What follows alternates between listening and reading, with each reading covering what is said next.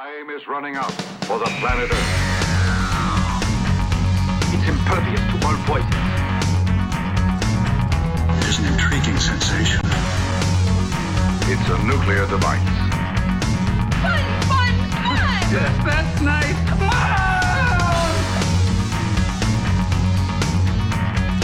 Statistically speaking, of course, it's still the safest way to travel. It belongs to a creature from outer space. It's a bird. It's a plane! It's very important. It does not compute. It's a trap. Hi, everyone, and welcome to an all-new episode of Geek Show and Hair. I'm Daniel Pickett. And I'm Jason Lindsay. And boy, we are well-rested now. We certainly are. Took a little time off. If an 8-day cruise didn't recharge your batteries, frankly, I don't know what will. That's right. Well, you were gone before that. Where were you? Was that when you went to, were you in New York, or where were you the week before? No. What was your last trip? You went back to Chicago. It was Chicago. It was the second Chicago trip. But we've spoken since then because we got the new dog and everything. So that, I've been here since. So you went away. Well, there was a week before where we couldn't get together. It's been too long. Thanksgiving, that whole thing. Right, but that's when I was gone, was Thanksgiving. Yeah, so we were that week, we were tentatively trying to get something recorded. That's right. Before, the world ended. But we didn't get a chance to, so then you went away. So this is the longest consecutive hiatus, 2 weeks we've been down, basically. I think, yeah. So we don't want to alarm people. We don't want them, this happens to shows all the time. We don't want them to think that the show's in trouble. We're getting shifted around in time slots or different nights of the week.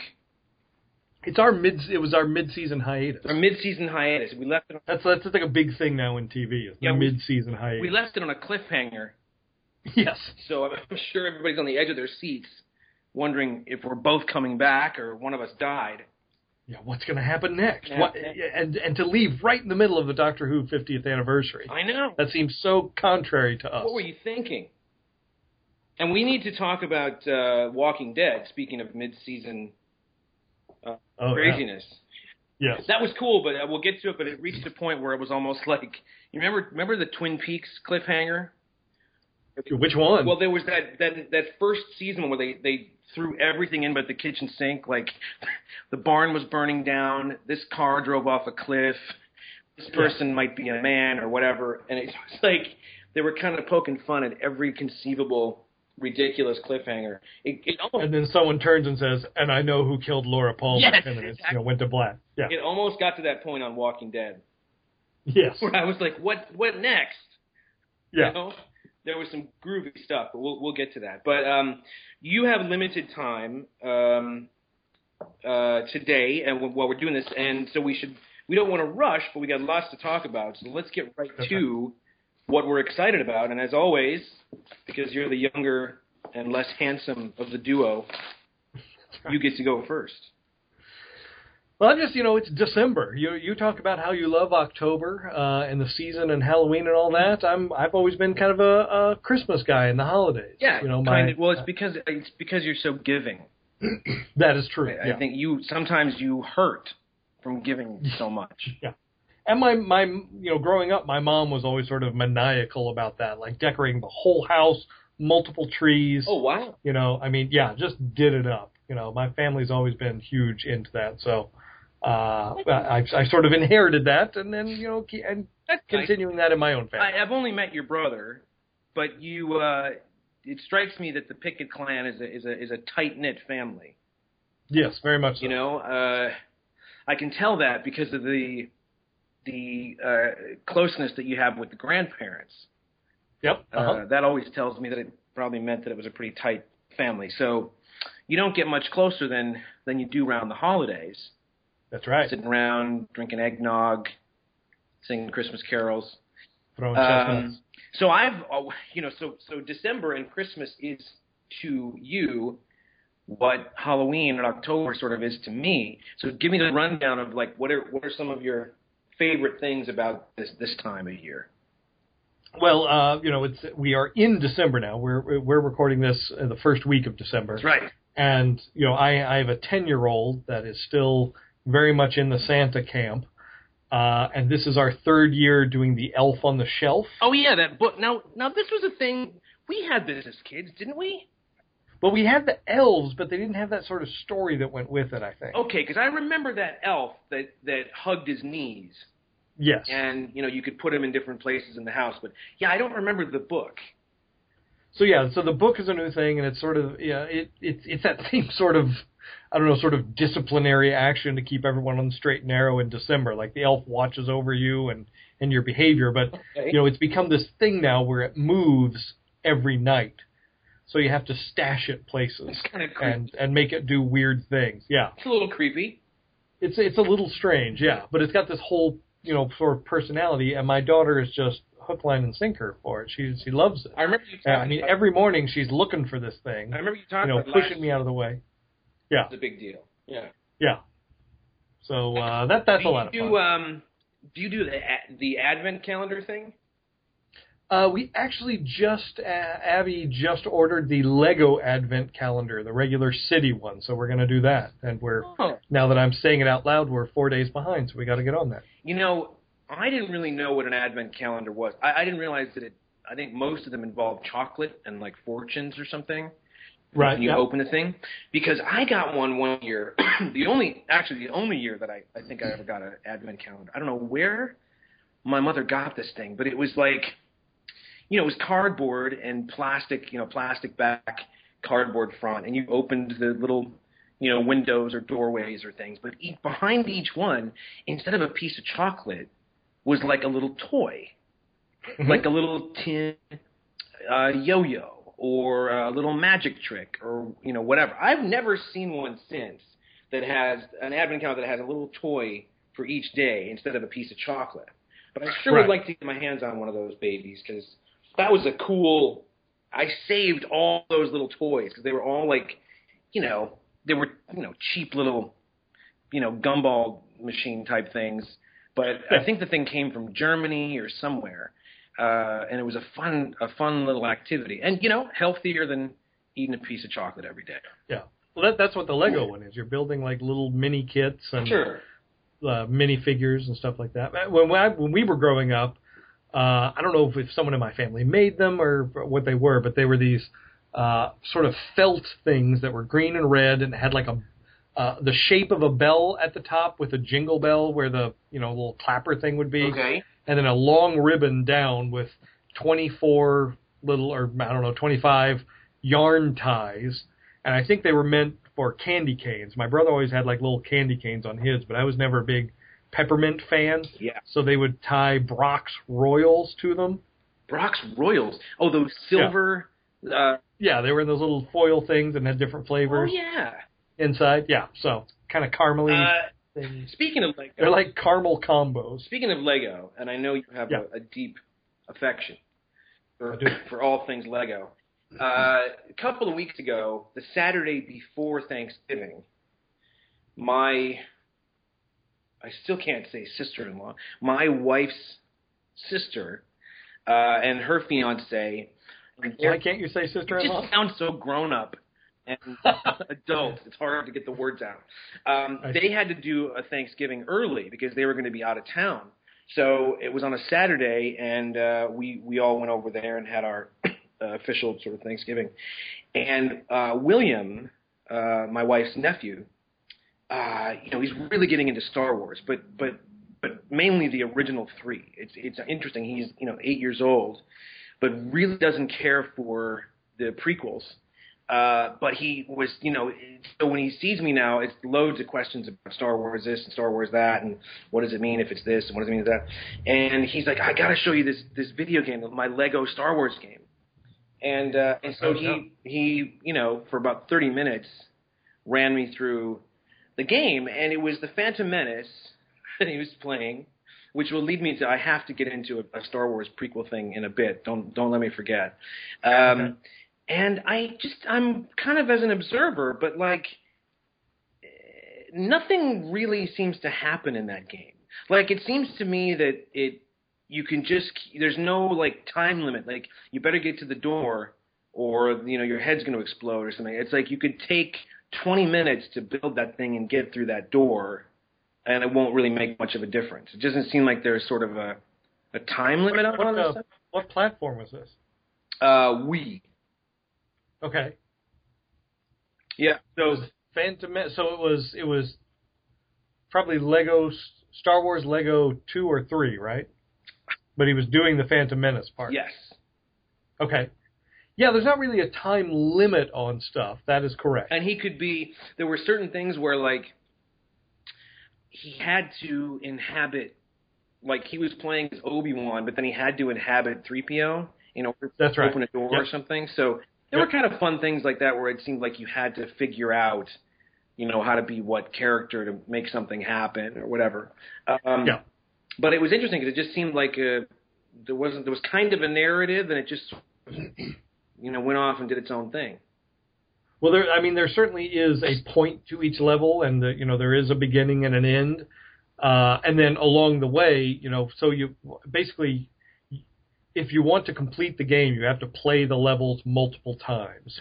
So you'll play it first on story mode, and it assigns you 2 characters basically. Okay. That you do, and you can get through the level with those 2 characters. But then you go back later after you've accumulated more characters because, again, all the characters do different things. R2 can fly, 3PO can talk to computers. Right. Vader has the Force, Boba Fett can shoot rockets.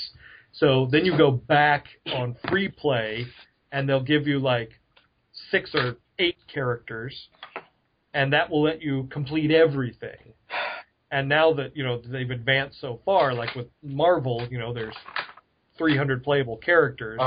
You can cycle through all of them and just be anyone you want, Well, and that allows you to complete stuff. I have to say, can we just, before we get to our so we've got what you're excited about, which is Christmas in the month of December, and all your charity work that you do all month, for the orphans.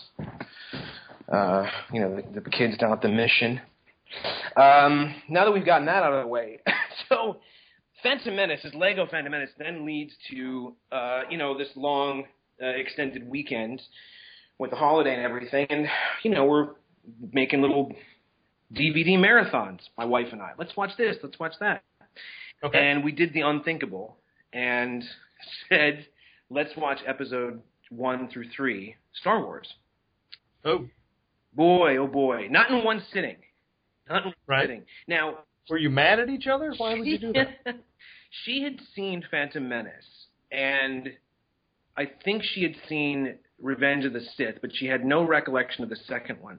And it was interesting because I've seen them, multiple times, and of course, I have my strong feelings on it. But it was interesting, watching someone watch these things almost for the first time. And this is also someone that, she's not a geek like us, but she loves, Star Wars, Empire, and Jedi. And, for the most part, I tried to sort of keep my feelings to myself and not go, oh, come on, every 5 minutes. And it was really interesting to see it through her eyes, sort of, and just the despair and disgust at because I have to say, each one of them has moments, and I wish that because I keep trying, every couple of years, just going, well, maybe it's not that bad. Like, try, try watching it again with, just like I did with Into Darkness. I was able to go back and watch that and go, there's a good chunk of this movie that I think works, and I enjoy it, and I can, deal with the inconsistencies. Like I said, it hits a point where it loses me, but I'm able to go back with certain movies. And I know this is a broken record, and I'm not trying to be funny or anything, but there is no going back with those movies for me.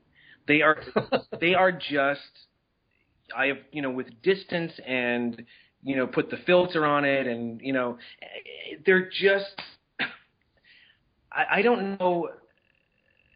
It's kind of staggering. It's kind of mind-blowing. I can't think of another time where something veered out of control the way these movies did, because I don't think there is anything to compare it to, because you've got, he was the guy in charge, essentially, calling all the shots. I can't think of another scenario where that would happen. But man, oh man, was it tough. And we didn't even finish the second one. That's actually, Abby wanted to do that several months ago, and we got almost through episode 2 and stopped. It's hard to, and you know what, I thought of this too, and I'm really sick of this. I'm really sick of the defense. Well, it's just a different type of movie, it's a different time, and I know some kids that love 1 through 3 and, think that the other 3 are boring and slow. I am so sick to death of that defense. A shit film and a shit script is a shit script. I don't care. Stop making the excuse that, like, it's a different time frame and it's a different type of story and whatever. It's like the Bond films. I know you don't have reference to this, but you can lay them out end to end. Some work better than others. Some are not very good at all. They're products of their time, and they change and evolve as they go. But you can look back at some of the stuff from the mid-'60s, and maybe the pace is a little off and it's slower than you're used to, but they're still cracking good scripts. There's still great dialogue and great plot devices. Like, if it's a crap script, that's it. There's no, I don't care when it was made or how it was made or what they're trying to achieve. You can't escape the stench of a shitty script, I'm sorry, but it's true. That is true. I agree. And I know this is a broken record too, but I was just looking at episode 3 again. Good Lord, is it violent? Oh, yeah. Oh, my God. No, you have to slaughter all the Jedi. You have to turn Darth Vader into the mass murderer. In 5 minutes.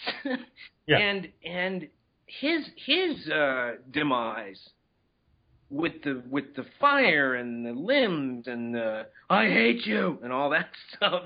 He had the high ground. It starts to get laughable. You start laughing like a Mystery Science Theater thing. Like, did they really mean to? And I got one quick question. Yeah. So he builds 3PO. Right. Little Annie builds 3PO and frickin' leaves him on Tatooine. Why couldn't he have taken him? Was there some rule that he couldn't take the robot that he built and bring that with? And then, how does he, I forget, because maybe I missed this because we turned it off at this point, but how does he come back into the story in episode 2? The 3PO? Yeah. He goes back for him, does he? Like when he goes back to find his mom? Oh, is that it? And his mom's been killed by Tusken Raiders or something? Violated. It's just like, oh, well, get in the car, get in the back seat. Is that okay? So that's it. Put some skin on you or something. He goes back and he's like, he goes back to grab his CDs and. That's right. Yeah. Clean out the attic. Get the diary, and his bubblegum cards, and then better grab 3PO while I'm here. Yeah. Collect his mom's last paychecks from Watto, that sort of thing. Right. For tax purposes. Exactly. Close out the account. Do I have room for 3PO? Yeah, I'll stick him in the thing. I guess I'll take him with.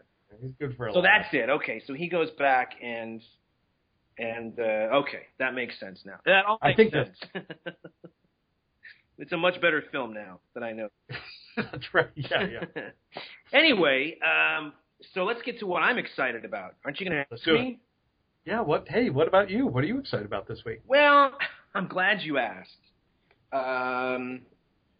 You hit me to something a couple weeks ago, which is, made worldwide news, that the surviving members of Monty Python are getting back together again for a big old reunion show July 1st at the O2 Arena in London. And don't think I'm not looking into tickets. There's something else where it says they've extended that tour now. Well, so I think there's more dates, right? Well, I don't know, because the press conference they were saying, gosh, you guys played the Hollywood Bowl back in 1980. It would be a shame if you didn't go back and do it again. So I don't know. I hope there's more. The Hollywood Bowl would be fantastic if something like that could happen. But on the heels of that, one of the best things that any of the Pythons ever did outside the group, actually next to Fawlty Towers, may very well be the best thing that a solo Python did. Eric Idle and Neil Innes, Neil Innes used to be in the Bonzo Dog Doodah Band. Are you familiar with the Bonzos at all? Yes. Are you? Because yeah, it'll be right up your street. Because it's just it totally is. Yeah. So he was a member of the Bonzos, and he ended up. Ironically, the Bonzos are in Magical Mystery Tour, the TV special that the Beatles did in '67, which is funny because there's this amazing, Bonzos and Python connection with the Beatles. George Harrison always said that he felt like the spirit of the Beatles was sort of carried on in the Python group. And when he was, at the low points in 69, early 70, and things were going horribly wrong with the the Beatles, and there was all this animosity and ugliness, he'd turn on, Monty Python when it would air, and it would just take him out of it. And of course, as most geeks know, he came to their rescue in 79 when they were going to do Life of Brian. They literally were packing up and heading to Tunisia, where they were going to film Life of Brian. I think this was like on a Monday, and they were supposed to be shooting on Thursday, and they get the word that EMI is pulling out and is not going to finance the film. And Eric Idle's talking to George Harrison about it because they've become friends at this point, and Harrison's like, well, I'll come up with the money. And he mortgaged his house and set up a film company called Handmade Films. And I think it was $4 million, I think it was. I think that's right, yeah. Which the old joke is, well, why did you do it, George? And he said, well, I just wanted to see the movie. And the old joke is that's the most anyone's ever paid for a movie ticket. So anyway, in 76, Eric Idle does a TV series on his own. This is after the original Python series and after Holy Grail. And the show was called Rutland Weekend Television. And it was kind of like the SCTV premise, where it was this crappy little station in Rutland, and all the sketches and musical contributions or talk shows all were taking place in this fictional town. And there's one episode, I forget what the sketch is, but the sketch is about crazy people or something at this institute, and one of them thinks he's John Lennon and starts singing this amazing Beatles pastiche called I Must Be in Love. And it was brilliant. So Eric Idle ends up hosting Saturday Night Live like a year later, 77 or 78 or something. And he brings this footage of this music video for I Must Be in Love. Neil Innes, playing Lennon, wrote this thing. And it got such a response that Lorne Michaels was like, we got to do a special. Let's do a documentary special about the Ruddles, this fictional band called the Ruddles. So it aired one time. It was called All You Need Is Cash. Yep. In 1978, it aired once on NBC. I think it was number 98 out of 100 that week when it aired. And what's amazing about it is because Eric Idle is in it as the interviewer and sort of narrator of the thing.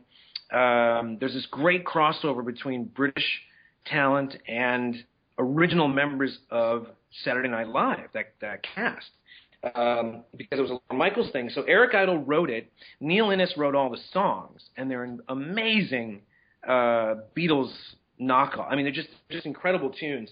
And Dan Aykroyd's in it, John Belushi, Bill Murray, Lorraine Newman, I think, Gilda Radner, just loads of Mick Jagger, Paul Simon. They're all being interviewed about this fictional band, the Ruddles. What's cool about it, though, is that because Idle was friends with George Harrison, Beatles Anthology didn't come out until 1995. But even all around the 70s, there was this massive documentary trying to get prepped and being worked on called The Long and Winding Road. And it would get abandoned, and then they would work on it, and then it would get abandoned again. So Idle got to see rough cuts of what would eventually become Anthology. And the parody is just spot on, the detail that he gets. And if no one's ever seen this, you kind of have to be a bit of a Beatle fan. I'll admit it. If you know nothing about the Beatles, a lot of the jokes kind of fall flat.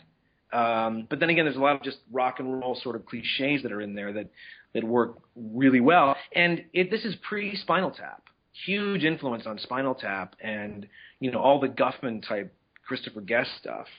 But it's wonderful, and it's hitting Blu-ray actually this week. It just came out yesterday, I think, on Blu-ray for the first So that's what I'm excited about, that we get a brand new, spanking new print of All You Need Is Cash. Very excited. I remember, because what year did that come out? 78. 78, yeah. So I found it at a video store when I was in high school. Okay. Not knowing exactly what it was. Okay. And remember taking it home, and showing my girlfriend. We watched it together and just loved it. And I think I was even able to track down a copy of the soundtrack of it.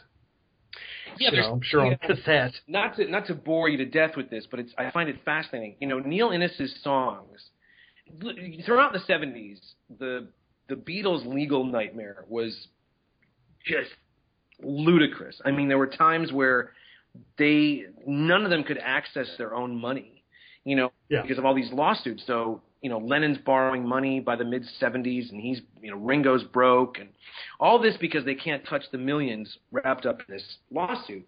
And at one point, it's one of the, Linda McCartney always said, my God, the dozens of lawyers whose kids they've put through school with the money. And so some lawyer got a listen to those Neil Innes tunes and said they're so close to the Beatles that they're really riding a fine line. And Neil Innes had to put co-writing credit on these songs with Lennon McCartney, even though they're completely different songs. And so he doesn't earn a royalty off of these songs, which I think is spectacularly bizarre and ironic. And then many years later, in 1994, 95, Oasis, the biggest band in the UK, and Neil Innes had a song in the late 60s or early 70s called How Sweet to Be an Idiot. And it goes, how sweet to be an idiot, how sweet. So Oasis put out a Christmas single called Whatever, and it goes, I'm free to be whatever I. And it's so close to the Neil Innes thing that Neil Innes gets a co-credit on the Oasis. So here's Neil Innes trying to parody the Beatles. He does it so close that he gets in trouble for it. And then years later, Oasis, who are hugely influenced by the Beatles, rip off Neil Innes, and then he has to get a co-writing credit with them. Wow. Isn't that weird? That's very twisted. Yeah. So I'm very familiar. Okay, cool. What day is your birthday again? It's like July 15th or so, right? 31st. It's the end of the year. Oh, okay. Yeah, why? Why? Oh, well, I just looked up the extended dates, and there additional dates, the July 15th through the 20th. You're joking? For Monty Python. You're kidding? Wait, in London or in LA? Yeah, it's in London, unfortunately. But I just sent you the link. Wait a minute. The first reunion performance sold out in 43 seconds? Yes. A further 4 days. Well, to be fair, 43.5. Oh, right. Sorry. A further 4 extra dates, July 2nd through 5th, went on sale immediately and sold out soon after. Well, good for them. That's great. That's fantastic. Let's get to some more, because I'm looking at this Variety article here, and there's bits of information on the sides of this article, which tell me that we need to get to more stuff, because there's lots of crap happening. There is lots of crap happening. Yeah, that's true. So what else is going on in the world of pop culture? Well, I think we have to talk a bit about Doctor Who. The 50th anniversary and the Day of the Doctor. Last time we spoke, the Night of the Doctor had just come out, which was a huge surprise. Yes. So how spoilery do we want to be on this? I think at this point, the internet has pretty much given the game away all over the place. So if I say we go for it, it's been, 3 weeks, 2-3 weeks? What was it? Yeah, it was like the 23rd, right? Yeah, I think we can go ahead and get into it, yeah. Okay. So your initial thoughts, just high level, liked it, didn't like it, were upset by the basic premise? I thought it was brilliant. I thought it was hour and 15 minutes. He ticked all the boxes. Not only was it a great story and a great idea, in typical Moffat fashion, you don't so much of his stuff, you don't catch it all at once. you got to go back for a second and third viewing to get all the little Easter eggs and little details. I loved all the winks. I thought Tennant and Smith were wonderful on screen together. Boy, they really were. Just as if they've been doing it, forever. Like they just were great. John Hurt, of course, was wonderful. The radical reinvention and the shifting everything over the way they did is staggering. That's all fantastic, but I'll tell you, when we get to the climax and the 12 TARDISes are going to hide Gallifrey, and then the Time Lord says, all 13, I just about fell off my chair. And then, of course, the actual climax, when, I'm not going to lie, when that voice, Matt Smith's by himself, and he's talking to himself, and that voice is, I think you might. And it didn't dawn on me. I just was like, I was still going, what? Well, they're doing something. And then when the camera pulled back and you just the back of his head. Yes. I started to cry. I did too. Oh. And literally at the back of his head. I just went, oh my God, they're doing it. They're really doing it. And I lost it. My wife could hear me gasp. She was in the kitchen doing some fancy treats, and I just went like that, and she came around the corner, and I was crying. Tears. I wasn't like, but it really hit me. I did too. Huge lump in my throat. Yeah. Tears in my eyes. It was just like, oh, there. Just so, that means, they actually did squeeze in, because they got the 8th in there. Yeah. They got the 4th. Really everyone appeared. They gave a line to everyone, sure. Even though they weren't all there. The Baker thing, well, it hit me in a couple ways. I've seen him in loads of interviews, recent interviews, talking about his past. The most recent one was that 4th Doctor time capsule that I got. Had a special DVD that comes with it, just him sitting down at 80 years old talking. And he looks terrific, but. Yeah. Seeing him in this special, it was the first time, and I'm not saying anything negative here at all. He's my doctor, and I love him to death. But it was the first time that I went, oh, he's an 80-year-old guy. Okay. Like just sort of kind of, there was just something, and just as I'm thinking that, there's that twinkle in his eye. Those little things where he did that little thing where he went, about Gallifrey. Just that little Baker always did to cut people off. And it was just wonderful to see that little spark, still there in his character. I could not. We had to get ourselves together to get over to, her sister's place for the rest of the day. We had to do that whole thing and eat and talk and, and I never stopped thinking about it the entire time I was over there. The rest of the driving back from Long Beach, I'm just a million miles away driving the car thinking about this special. It stayed with me for days. I couldn't believe how good it was. Did you enjoy it overall? Totally. Yeah. But, it was weird because, I left for my trip on the 22nd, so like the night before it aired. Uh-huh. And then I was without an internet connection for 8 days. So I couldn't watch it. I couldn't, get any information. I didn't know how other people reacted. And I knew that, it was like the first thing when I got home. It's like, go pick up the dog, and then I'm going to sit down and watch Doctor Who. And I think it was, we were in Mexico. We were in Cozumel, Mexico, on Thanksgiving Day. And we had got off the boat. We were doing this excursion at this national park with dolphins and manatees and things. And I was wearing a Doctor Who shirt.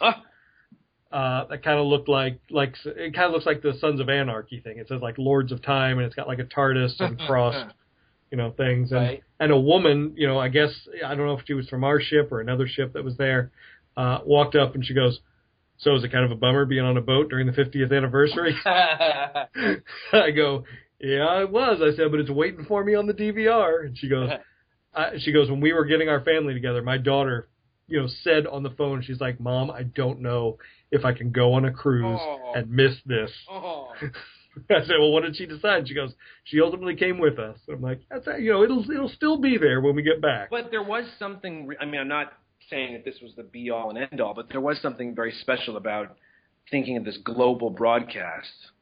Yeah. Happening was. Did you see An Adventure in Time and Space the night before?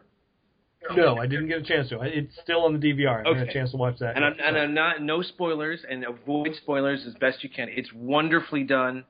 It's the love and care. Mark Gatiss is such a fan of the show, but there are a couple of moments that there's no way you're not going to have a lump in your throat.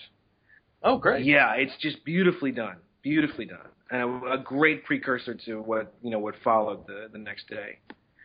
But it was so interesting this Day of the Doctor to sort of rewrite that basic foundation of the character in a satisfying way. Well, I mean, that has to be masterful to be able to do that. Well, it's also not to get, purely from a purely business merchandise aspect, it changes everything that we thought was in place since 2005. Now, again, like we sort of discussed, I think we talked about this on the show. In the classic show, there might have been a moment where Peter Davison, I forget this, but he meets someone and they say, "Oh, you've regenerated again, haven't you? Oh, two more, twice actually," or something that references since this character has seen him last, he has regenerated twice. But there weren't people going around going, "Oh, look, it's the fourth Doctor," and he wasn't going around saying, "I'm the fifth Doctor." So really, you can really play with and mess with that whole thing. But it's established that Hartnell was the first, and this is kind of where we went. Well, now that you bring in this wartime, because Eccleston, Tennant, Smith never went around saying, "This is my 10th body. This is my 11th, go round." Yep. Had they done that, they would have either been lying, or it would have been a sticky little corner that he would have had to paint himself out of. But that's how thorough Moffat is. And he probably thought, well, that playing field is there. And, it also, I got so tired of this, I am the oncoming storm. He is the scariest human, being in the entire universe. The Doctor, he's terrifying. He makes grown men weep and children, wet themselves. Now all that buildup, and I'm not sure if Russell T. Davies or anybody really had anything thought out other than let's make him scary because something went down in that war. We may never need to address it, but something happened in that war that he doesn't want to talk about, and it makes him this scary individual. Well, that left that door wide open for Moffat to come in and go, "I've got the answer. Here's what happened." Which is brilliant, just brilliant. But it changed everything. So now all the merchandise that's been out there that said, 9th, 10th, 11th Doctor, our stuff included, maybe it's going to be worth even more than it is now. That's right. Because it changes everything. The counts are all off. Outside of the world of comic books, when they retcon stuff or reboot or whatever you want to call it, I can't think of a time that anything has been radically shifted like that in anything. Right, yeah. You know what I mean? Yeah. I mean, the closest you can probably get, and I'm not trying to be silly, but the closest maybe you could get would be that famous Dallas season ender. Remember that? Who Shot JR? No. It was. Oh, the way where the whole thing was a dream. Yeah. Yeah. Patrick Duffy had left the show, and then at the end, it's like, "Oh, hi, honey," and she had dreamt the whole season. Yeah. That's about as close as you can get, right? I think so, probably so, yeah. But it's just, it's interesting because, since 2005, and I don't remember prior references to that, but it really, they talk of, he committed genocide. He wiped out his whole race. Well, they never. And he's still the guy we're cheering for. I don't know if they ever directly said he's the guy that pressed the button. They certainly alluded to this horrible thing that happened, and his involvement in some way in whatever that resolution was. At some point, he said, "I killed all my people." Did he say that? In one of them, yeah. I can't remember which. I think it was David Tennant. Okay. One of his episodes, but yeah. And just the whole that moment where, you know, again having to go back and watch it again. That moment where the Matt Smith doctor calls the unit guy and says, "Have the portrait moved to the inside of that room." Yeah. You know, it's brilliant. Brilliant. Yeah. And they come walking out of this painting with a Dalek. You know, it's just there were so many cool moments. Totally. And to see like the 3 TARDISes lined up, and it's like, and just their interplay between them, I thought was wonderful. It was great to see Tennant back, but I thought Smith gave him a run for his money. Like they were neck and neck. You know, they did a terrific job. So there's that. So we haven't even scratched the surface of all the shit we need to talk about here. I know. But just real quick, one last thing. Today, Forbidden Planet put up a pre-order for a 5-inch figure from Underground of the War Doctor. Yeah. That's got a swappable head between that and the 8th Doctor. Yeah. Is that a problem? It is for me. It's for me. That's right. You know, all will become clear very soon. But we had a beautiful, gorgeous John Hurt sculpt that went up for pre-order for our retro Who figures. Oh, okay. Back when that cliffhanger aired. Yes. Which will not see the light of day. Oh, no. No. But that's too bad. More to come. As they say. Okay. Let's talk about. Should we hit Walking Dead real quick? We probably should, I think. All right. Yeah. So again, spoiler for a few moments. You know, I know some people watch this they watch all the season at once or something. So maybe not everyone saw it, but and maybe haven't seen the whole season leading up to this. But we're going to talk about it a little bit because it's kind of crazy. Yes. Very. And a real interesting direction for this season. You know, so I don't think it's a huge surprise that the governor would come back this season after all that went down last season. No, but what's brilliant about what they did was, you know, because as I'm watching these last couple episodes, I'm going, well, didn't we see him at the end of an episode, like right outside the prison? Yes. You know, they kept building to that. That's the brilliance, you know, of giving you these 3 episodes of his journey or adventure, taking you right up to that moment. Beautifully done. And he's so good, David Morrissey. So good. Totally. So what did you think overall? Did you any surprises or sadness or what? Well, yeah. I mean, there maybe we leave a little bit to the imagination, but yeah, there was a death in there that was surprising and sad. Yes. And brutal. And brutal. Brutal. Yeah. Oh my gosh! I can't think of a more brutal exiting of a character in television history. Good gravy. That was brutal. Well, there will be one if they follow the current storyline that's running in the comics. Okay. Much more brutal. So. Really? Yeah. Worse than that? Oh yeah. I don't like that. I don't want all my characters that I like to go out like that. So the current sort of bad guy in the comic, there's a storyline going on right now called All Out War, and his name is Negan. What's that about?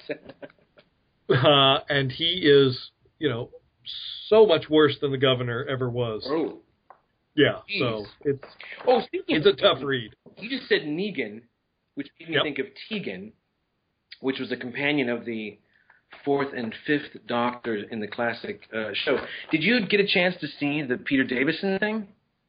No, I didn't get a chance to see that. Oh, it's really fun. You got to watch it. It's very, very funny. Just Davison and Colin Baker and Sylvester McCoy bopping around together is very funny. Let's check that out. They're wonderful together, so definitely check that out. And speaking of Negan, again, as a surprise on Black Friday, McFarlane created a figure of that character from the comics and put it up on thewalkingdeadshop.com. Oh, no kidding. Like two different versions, like a color version and a black and white bloody version. Now, did so you get, get, oh my gosh. do you have all the new television Walking Dead figures? You know, the ones that were at Walgreens and Toys R Us? Yes. I'm only missing one from the previous wave. I'm missing I think it's the RV zombie, the one with the screwdriver in the eye. That's the only one I haven't found yet. I got to tell you, after this episode, I could have cared less before, but now I want to get an action figure of Carl. Oh yeah, he's around. He's badass, that kid. Yeah. He is. Because they're at Walgreens and Toys R Us and stuff now, and actually Walmart of all places. They've got that wave. Ooh, Walmart. Boy, those articles the past couple of weeks. I've been gone, so I don't know. Well, we should find. Is it about like Black Friday stuff? No, or? just about the family that owns Walmart and how they treat the employees and everything else. Oh, I'll have to look that up. I haven't seen that. Yeah. Okay, so there's that. So we love the Walking Dead stuff. Let's get to some more stuff before you gotta bolt. Okay. Still haven't seen Thor 2, so can't talk about that. This is a big piece of news. Not only is Wonder Woman confirmed as a character in Batman vs. Superman, which, again, is a working title. I'm not sure what they're going to call the thing. Yeah. But today, I believe, right, they officially made the casting announcement? That's correct, yeah. So someone called Gil Gerard. No, it's not Gil Gerard. Going to be playing. Isn't it Gil Gerard? It's Gal Gadot. Gal Gadot? Yes, who is, I believe she's a model. No. Yes. Very skinny. Very skinny. Very skinny little arms, Wonder Woman is not a skinny woman. And as I understand it, has sort of a dialect. I think she's from Jerusalem originally. She has a what now? She has a dialect, like she has an accent, I guess is what. Oh, okay. Oh, really? Yeah, so that'll see how. I mean, of course, Henry Cavill also has, an accent that he got rid of. Well, he got rid of it. He did it. But I guess she's been in some of the Fast and Furious movies, like 3 of those. How about that thing? The Paul Walker thing. What a weird thing. Yeah, totally. That's so strange. Yeah. So Gidget.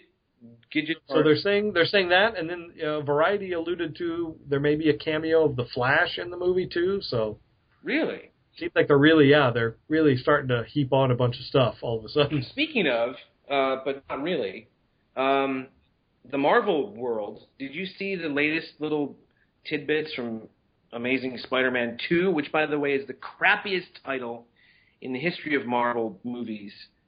Could we not come up with something better than The Amazing Spider-Man 2? Electric Boogaloo? No kidding. Some visuals, some artwork has leaked. I've heard that is true. I've heard there's some pictures of the Rhino and the Green Goblin that are out there, but I haven't seen them yet. Yeah, so I think it's, from the looks of it, it sort of confirms that you're going to have 3 villains in this thing. Yes. 3 like major villains in the movie. Okay, so Gidget Bardot is playing Wonder Woman. Thor 2 I have not seen. It's a Wonderful Life. This is the weirdest thing, because you're talking about Christmas. I'm sure this is one of your perennials. I'm sure this is one you put in every year at Christmas, right? It is my father's favorite Christmas film. Is it one of your favorite movies? I like it a lot, yeah. I've always had a problem with it. Okay. It's a great movie, amazing cast. I get it. I totally get why it's this Christmas movie, and it's beautifully done. It's nothing about the quality of the film. It just always bugged the crap out of me. Because, at the end of it, everyone's like, well, he's 10 times richer than he would be if he had money because he's got love from everybody in the neighborhood. And, he's a richer man because of it. Yeah, okay. But he had to hit rock bottom and basically be a raging alcoholic and nearly kill himself and have a nervous breakdown before someone paid attention and started writing some checks. And what's more, all he ever wanted to do was travel the world and have adventures and see things and do things. He never got to leave Bedford Falls. He didn't. It's heartbreaking. Everybody else is going off having a good time, and he just hangs out and gets kicked in the nuts every year. And who was the uncle? Who was the asshole uncle that couldn't keep his head on straight? Yeah, I don't remember. Yeah. Anyway, I have very mixed feelings about it. It's a crap life. Okay. But yeah, apparently they've decided to make a sequel to it. Someone has written a script, which I get. Apparently they've been trying to do this for years, and they finally have one they think is worthy. And it's got some of the remaining cast that's still alive are going to be in it. What? Like the little girl that Juju, yeah. Who? Like it centers, his daughter, the little girl Juju. Zuzu's Petals? Yes. That was the name of a band. Remember that? They were a band, I do. Indie band for a while. So I think she's like one of the central characters. It's like her like son or grandson or something.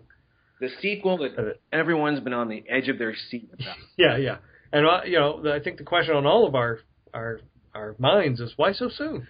Exactly. Speaking of why so soon. Yes. It's official. Mad Max Fury Road is going to hit summer of 2015. That's right. They have been talking about this frickin' movie. There were pictures. They were like set pictures, I swear, hit Ain't It Cool News like 2 years ago. I don't know if they've been filming it for 7 years or they filmed for a couple of weeks and they take a break or I don't know what. But now they're in the middle of filming it because now like official stills have come out of Tom Hardy and stuff. And now they're saying it's not going to come out till summer of 2015. Because they got to get it just right. Yeah, that's right. Well, they have to redub his voice because he talks like this. I'm going to Bartertown. Yes, I'm leaving for a reckoning. What was that? I can't understand what you're... Are you threatening me? Because it doesn't work if I can't hear what you're saying. This is good news for you. One of your favorite things of all time, House of Cards. Season 2's coming back. That's right. Yep, in February. Nice. I enjoyed that show. Yeah. Like I said, it took a while to warm to it, but by episode like 4 or 5, I think, it really started to cook. Did you get to see this teaser trailer that came out? I have not seen this. It is 30 seconds of sort of the back of Robin Wright's head. It's black and white, and she's just, there's a window behind her, and she's smoking. And that's it. And then the logo comes up. Wow. Yeah. Interesting. So it's because you don't see pretty spoiler-free, but riveting. You don't see characters smoke much, though. Maybe it's That's true. Making a statement of some kind. Yeah. So. What else is going on? Well, gosh, let's see. Speaking of Spider-Man, not the Amazing Spider-Man, but the Broadway show Spider-Man: Turn Off the Dark is about to go dark itself. Is it? It's closing in January. I thought when this thing was in trouble and all the reports were coming out and everybody was saying it's dooms and glooms, that the producers came out and said, we're going to be just fine. The tickets, this thing is going to run for like the next decade. Obviously, they've got something wrong somewhere because it's shutting down. But it's remarkable they kept killing Spider-Man, didn't they? I don't. Kept dropping them off the front of the stage and out of the chandelier. Yeah, well, there were all these guys that were injured, like the first couple of weeks of it, like their stuntmen and stuff. Well, it's build up, and the previews, all that stuff was. What was the site? Was it Delisted or one of those sites, gossip sites that just on a daily basis would report on the madness of trying to get that show off the ground. It was just a disaster. Yeah. Nothing but problems with that thing. But I mean, I was always sort of curious about it. Just, I love a lot of Julie Taymor's stuff.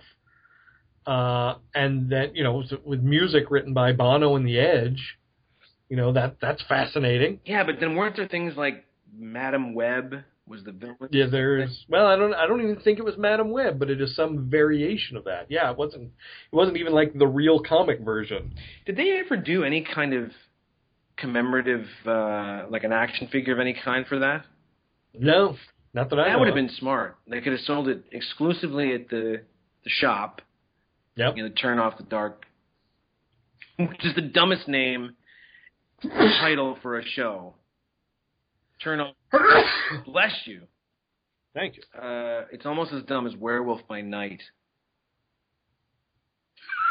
I mean, Werewolf by Night, as opposed to Werewolf by Tea Time. Now, did you? There was at one point U2 did a soundtrack for a version, like a stage version of A Clockwork Orange.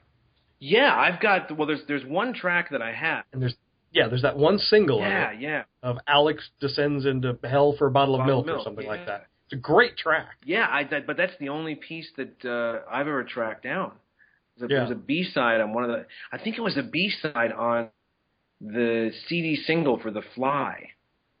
I think that's right. Yeah. When that came out, we've talked about Achtung Baby, right? And how much I love that record. Yes. I was never a U2 guy. I could take him or leave him. That record blew my mind, and it's still, I think, the best thing they've ever done. I think it's and it's funny when you talk to U2 like purists, it's divided up into pre-Achtung Baby and post. Sure. And they lost a lot of fans, but they stopped taking themselves so seriously, and I think it's a terrific record. But I was at that point I picked up every import single I could. Because each one would have, 2 or 3 different B-sides. Remember when they were doing all those covers, like? That was right after Rattlin' Home. Mm-hmm. They had kind of toured around the nation. They were hitting kind of all the big recording studios where Elvis recorded and things like that, and they sort of became the world's highest paid cover band. Yeah.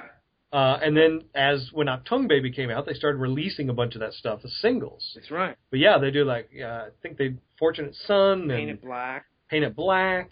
Yeah, there's some great stuff.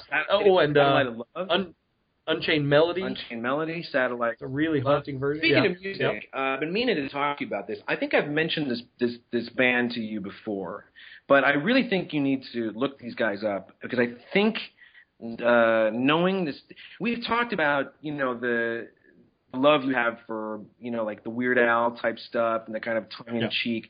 There's a guy that I love named Neil Hannon, who is the Divine Comedy. When he puts out records, it's called the Divine Comedy. So it's usually him and a team of people that he puts together. And he's Irish. He's got a beautiful, amazing voice. His stuff is strings, horns, very pop. He does he had a single on the greatest hits 10 years ago. It was called "The Pop Singer's Fear of the Pollen Count," all about getting hay fever. I mean, it's not they're not parody type things, but he's got a very dry sense of humor.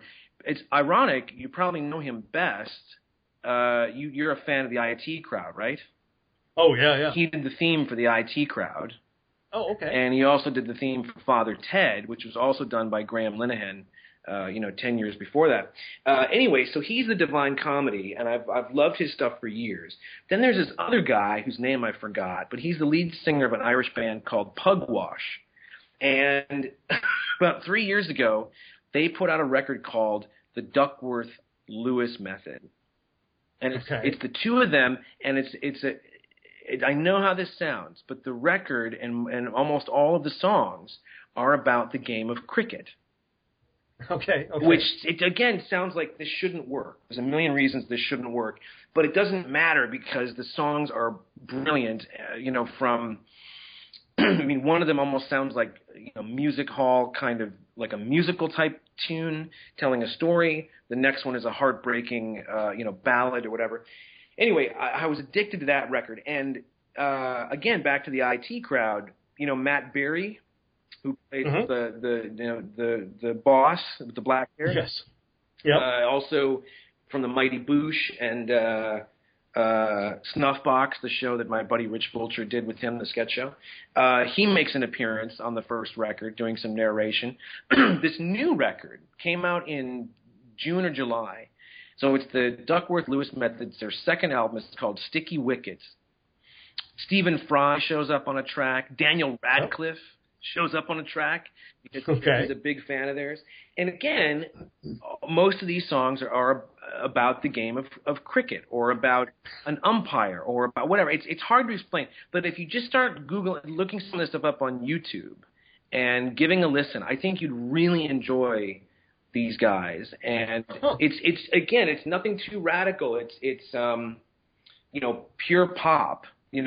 One track is kind of glam on the new record. One track you'd swear was a hidden track by ELO from 30 years ago. And they both got wonderful voices. So this new record, Sticky Wickets, it's new. It came out in July, but I've been listening to it nonstop the past couple of months. And I just thought, I think you'd really dig these guys because it's kind of in your wheelhouse, I think. Oh, cool. We'll have to give it that a try. Yeah, check that out. All right. You probably got a run here, but any new... I do? I got a couple new toys. Okay. I picked up the Han Solo Star Wars Black 6-inch figure. Oh, nice. Like at Target? No, I got him, I think Amazon. Oh, okay. It was like $17 maybe, something like that. That's not bad. And I also picked up the Aliens NECA Hicks and Alien Warrior, the one that he blasts his head off. I've not been able to find those anywhere. Even that first single-carded series. Those are Toys R Us. Okay. I mean, I see pegs for them, but all the ones by me are empty. Yeah, they're out there. And the new RoboCop stuff is out, too. Oh, for the new movie? Yeah, those figures are out. And I also picked up the Alien Egg, the light-up egg with the face hugger that shoots out. Oh, yeah. Got that, too. I picked up the Wolverine on Blu-ray, the extended cut, which is slightly better than the theatrical. I'm digging that movie more and more. That's sitting next to me here. I haven't watched it yet, but it's right here. And I picked up a beautiful new book, Ron Burgundy's autobiography, Let Me Off at the Top. Okay. Couldn't help myself. It was like 30 or 40% off at Target, so I picked it up. And it's going to be a quick read, I have no doubt, but very funny. Yes. And that's about it, I think, for new stuff. You? Okay. I mean, I've been gone, so I haven't really got to hit any stores or anything yet. I've been basically picking up all the stuff that you couldn't get because you were gone. That's right. I missed everything having to do with Black Friday and Cyber Monday and all that stuff. Cyber Monday. Yes. Cyber Monday. And I also picked up the first issue of the new Sandman thing. Oh yeah, I got that too. I haven't read it yet. But I'm sure I'll be completely lost, but I couldn't help myself. You won't be lost because it's a prequel. It's the beginning. Yeah. Oh, okay. Oh, that's good to know. So it's actually the prequel, so it leads into the regular series. Okay, nice. Well, I'll let you get to where you got to get. I'm glad we could do this. Welcome back. Thank you. We'll probably be on a regular schedule now as best we can through the holidays. Yes. And looking forward to feedback from the fans if we haven't lost everyone because we're gone for 2 weeks. And we're going to quick shout out to the listener of the week. Yes. Art Balthazar, who's a very famous artist, actually. Yeah, how come I know that name? Because he does a lot of stuff. Yeah, I totally know that name. Did he send us a note or something? Is he... He like retweets us. He's a reader of AFI. He reruns some of our stories and things. But and I actually just got Dark Horse Comics sent me their Christmas card that he did all the art for. And it's like kind of his cute little versions of Hellboy and Concrete and just Ewoks, all the stable of Dark Horse characters. It's super cute. Yeah, well, but apparently he's a fan because he retweets us. I'll say it again. We've got a really cool batch of listeners. So thank you, everyone, for constantly sending us notes and paying attention to our silliness and retweeting us and stuff. We really appreciate it. We do. Yeah. So there. Okay. Well, we'll hit this again next week. Sounds like a plan. Have a good week, everyone. All right. Take care. Shiny. Let's be bad guys.